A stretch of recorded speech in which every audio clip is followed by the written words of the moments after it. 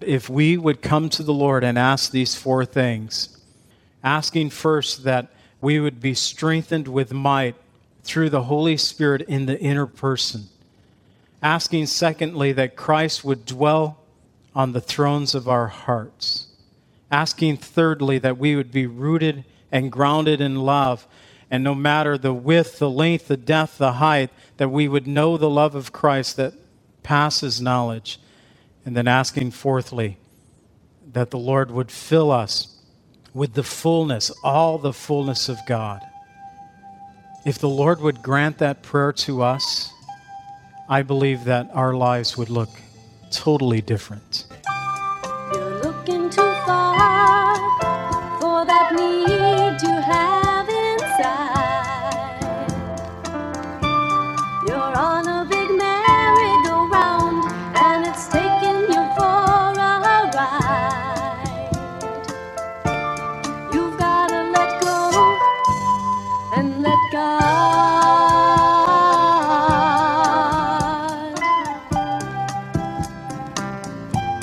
Welcome to the Cleansing Word. We invite you to stay with us as Pastor John Pennell of Calvary Chapel, Lake Villa, takes us through a verse-by-verse study from God's Word. Each Monday through Friday, we'll be airing messages to encourage you in your faith that you might grow in the knowledge of our Lord and Savior, Jesus Christ. I hope that you enjoy this broadcast, and I'll return at the close of this teaching to give you more information about our church and how you can obtain a copy of this message. Now here's Pastor John with today's message from God's Word. Do in your life, he can get rid of pain and get rid of strife. All you've got to do is let go and let God. We're going to be in Ephesians chapter 3, verses 14 through 21.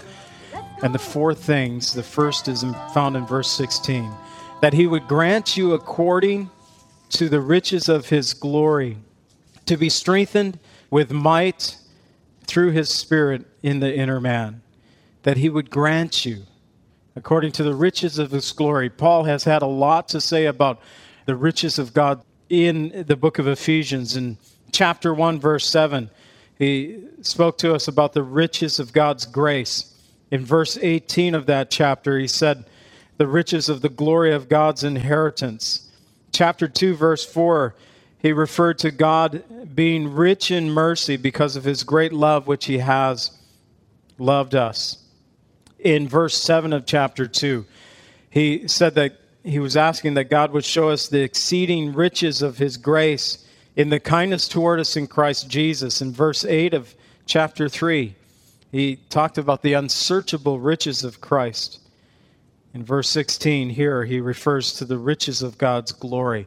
He's praying that first and foremost as he prays for us. And that's why I say these are great prayers, just to take the passage and say, you know, I want that because I do. I want this. How many of you wouldn't want to be strengthened in the inner man, the inner woman, the inner person? To have strength within. That means strength of character, strength of soul, strength of mind.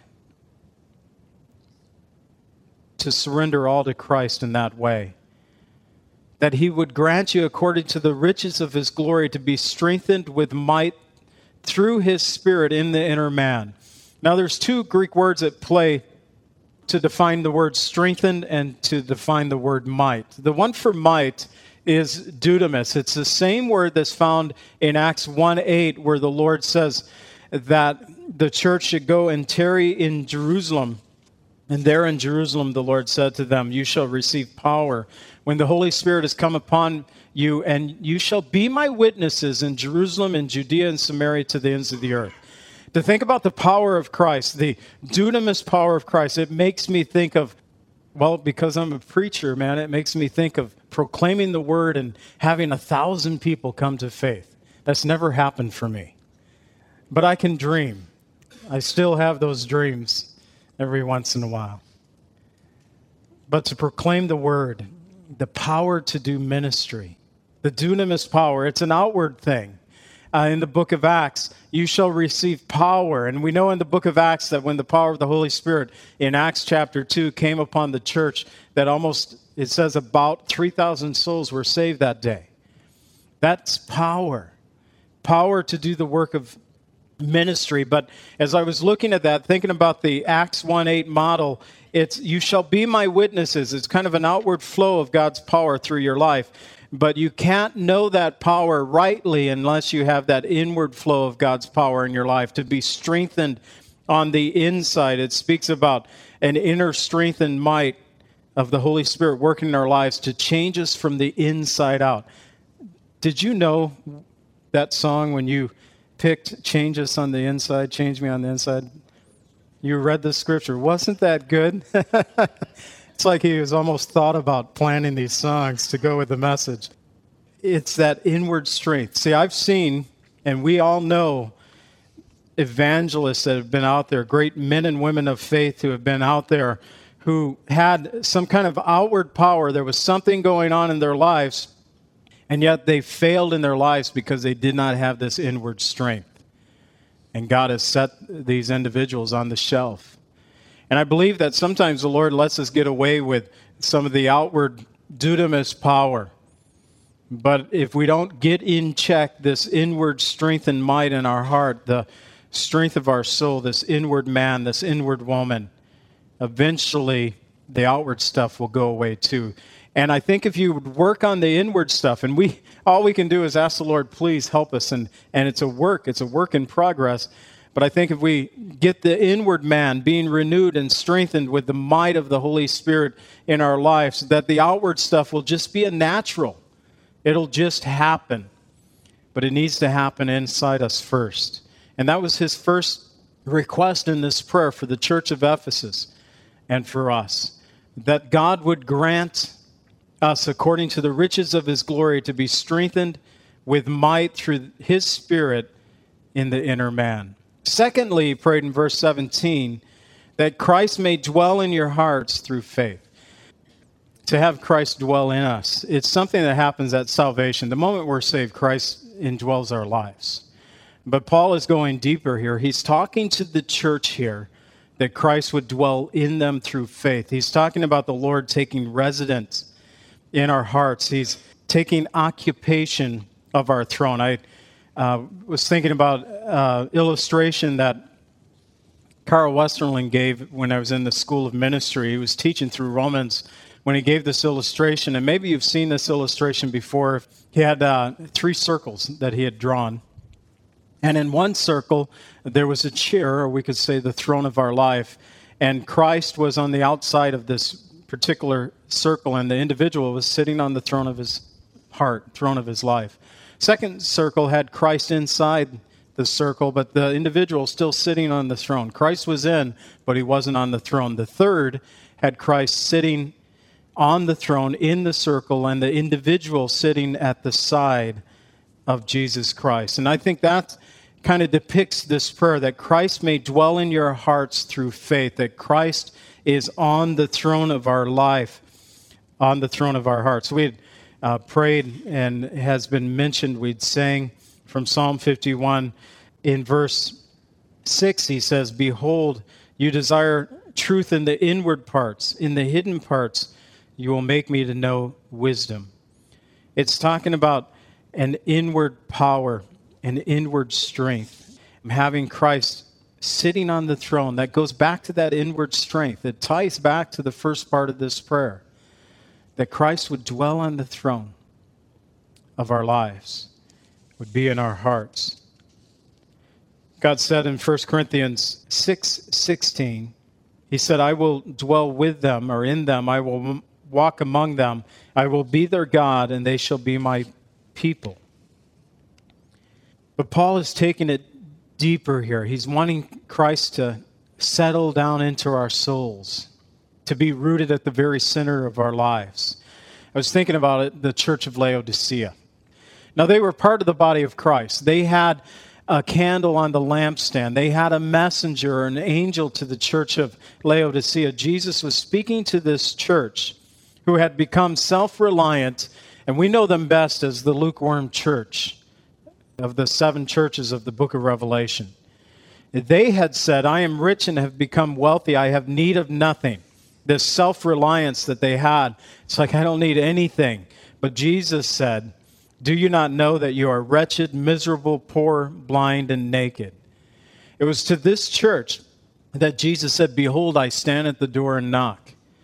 And if anyone hears my voice and opens the door, and I will come into him and dine with him and he with me. It's to this church, Revelation 3:20, that Jesus said that. I've been guilty of using that very same passage for someone to accept Jesus Christ at his first time. This is what Jesus wants to do. He wants to come into your heart. He's standing at the door and he's knocking. But in the context of that passage, the Lord Jesus was talking to his church. And he says, behold, I stand at the door and knock. That circle again. Jesus is outside. He's not on the throne any longer. That Christ may dwell in you. That he may sit on our throne of our life. That he would invade our lives. You know, if we don't allow this to happen, we then become the church of Laodicea. We then become the lukewarm church. We then become what Christ said to them. That you are wretched, miserable, poor, blind, and naked, and you wouldn't even know it. See, the church of Laodicea thought everything was good. Times were good. They had everything that they needed. They had need of nothing, they said. They were a wealthy church. But the one thing they lacked was the one thing they needed the most, was Jesus Christ. Somehow he got outside the soul of their hearts. And Jesus was knocking and saying, let me in. And it's the prayer for Paul that he may dwell in your hearts through faith. That we could pray as Paul prayed, Christ in us, the hope of glory in Colossians 1:27 or Galatians 2:20, where he says, I've been crucified with Christ. It is no longer I who live, but Christ who lives in me. And the life which I now live in the flesh, I live by faith in the Son of God who loved me and gave himself for me. That we can live in such a way that we love Jesus and we know it. It's not a show. I've had people put on the Jesus show for me, especially as a pastor, especially when they want something from their pastor. And it's when you're working with Love in the Name of Christ and Love Inc. and people come around the church needing help and stuff, they can get pretty church sounding in their language. They can, make you think that they love the Lord. And I remember in Zion once, a guy coming in and saying that I've heard so much about your ministry, and I was just an interim pastor. I mean, they didn't even have a pastor at the church. I was just filling in. I'm thinking, you don't know anything about me. And yet he was trying to make it sound so churchy. What I discovered with this individual, that he had been working scams at many of the churches from Antioch to Zion in Lake County. They put the talk on, but it's not real. It's not Christ within. They just know the outer language of it. And so often we can get trapped. We still are believers in Jesus Christ. We have the language down, but Christ is no longer dwelling on our heart's throne. And that needs to be. Number 3, it's his third part of this prayer in verse 17, that you, being rooted and grounded in love, may be able to comprehend with all the saints what is the width and the length and the depth and the height, to know the love of Christ, which passes knowledge. That's an interesting prayer, because he's saying, I want you to know something that is beyond your knowledge. It passes knowledge. You can't know it, but I want you to know it. And he even takes it to the width and the length and the depth and the height. And we can think about directional. As wide as you want to go, as long as you want to go, as deep as you want to go, as high as you want to go. Ever discovering the love of Jesus Christ. I think it surpasses knowledge in such a way because it's a continual learning process. The more we learn about Christ, the more we learn about his love, we still have more to learn about Christ. We still have more to learn about his love. And I believe that's why Paul said it passes knowledge. We'll never completely know the love of Jesus Christ, though we may get a glimpse of it. And we have gotten a glimpse of it through Scripture. But this isn't all that we're going to experience about the love of Jesus Christ. When we get to heaven, we're going to see him with his nail-scarred hands, and we're going to get a better understanding of it, but we'll spend eternity in worship. And we'll be trying to discover the width and the length and the depth and the height of this great love that the Lord has for us. It passes knowledge. In 1 John 4:10 and 11, John wrote to us and said, "This is love, not that we loved God, but that he loved us and sent his Son to be a propitiation for our sins. Beloved, if God so loved us, we ought to also love one another." A love that surpasses knowledge. And finally, he prayed that you may be filled with the fullness of God. That's found in verse 19, to be filled with the fullness of God. I was thinking about David as I was going through this study. He was a great warrior. You know, that first prayer that we would know the strength of might, and he knew the strength of the Lord Jesus Christ in battle. He knew the strength of having God by his side in battle. He was a great warrior. They sang a song about King Saul and about David before he became king over Israel. But the song's line was, Saul has killed his thousands and David his 10,000s.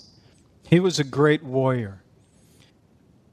But he also later in life realized the great need of that inner strength.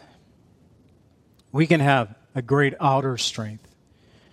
And it was through war, as we read through Scripture in Chronicles, we learn that David was battling one of the giants, Goliath's brother.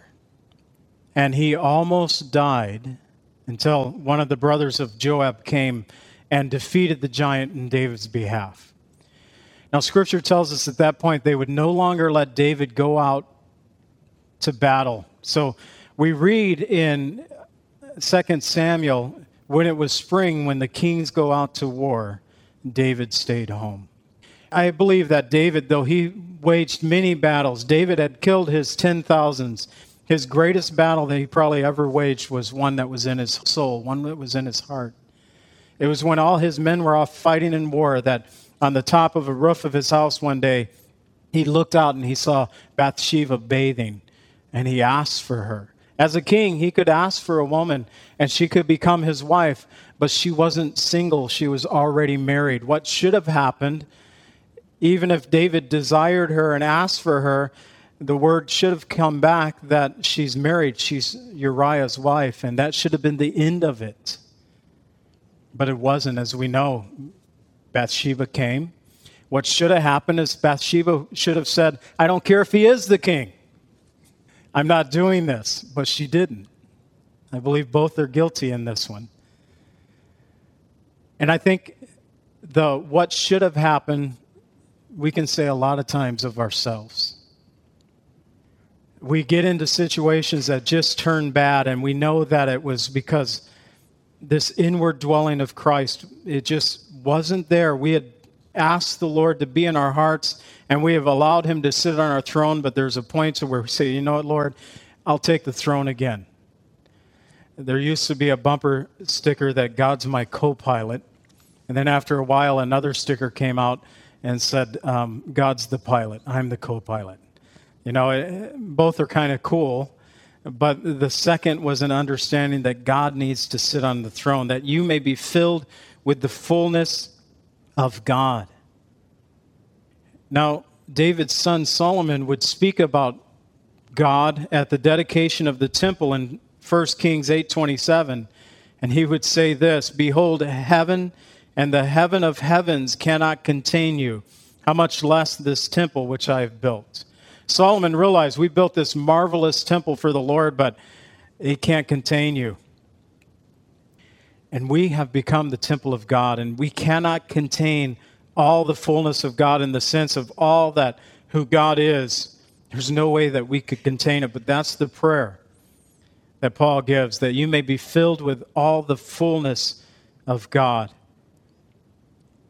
The idea to know Christ, or rather, the more we know about Christ, will bring us into a greater awareness of God.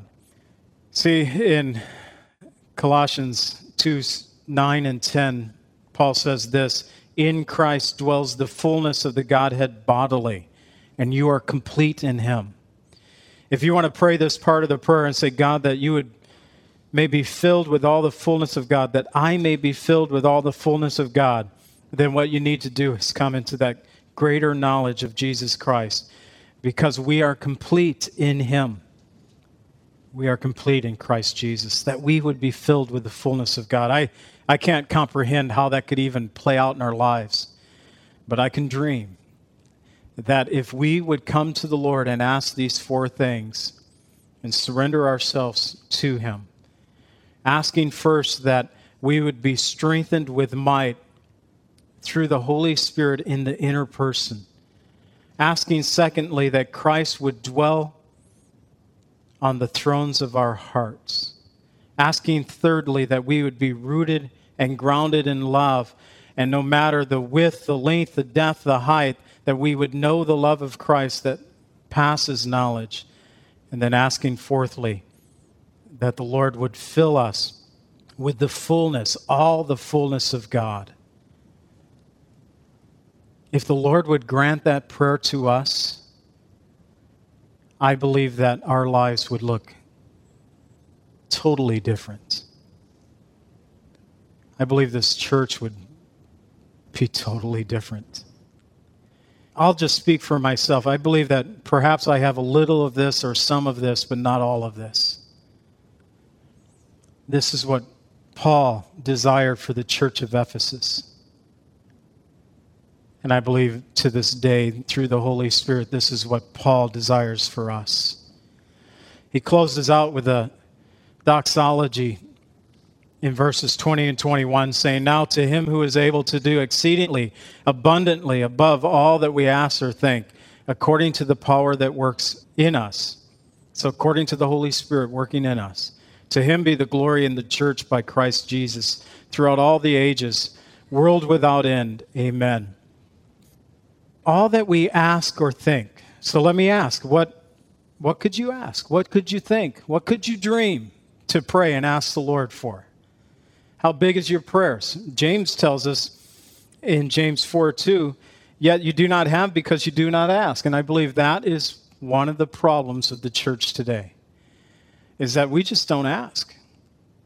There's things that we do that we think we got it. So often we are like the church of Laodicea. I got this. I can handle this one, Lord. You've given me skills. You've given me abilities. I don't need your help with this, but I need your help with the big ones. So I'll come back when there's a big need in my life. But right now, I'm going to just handle the little stuff. I've discovered that we get in trouble the most when we handle the little stuff. We need the Lord helping us in everything. It's not just because we don't ask. He goes on to say in James 4:3, you ask and do not receive because you ask amiss. I say, Lord, I need that new Mercedes. I've never prayed that. I don't envision myself in a car like that, but there are people who do pray those prayers. And the Lord says, no, you need a Nissan. That's what you need. I know what you need. And maybe, it's not a Mercedes for us, but we all have our things that we like. And sometimes we don't receive because we're asking, but we're asking for the wrong things. He goes on to say that you may spend it on your pleasures.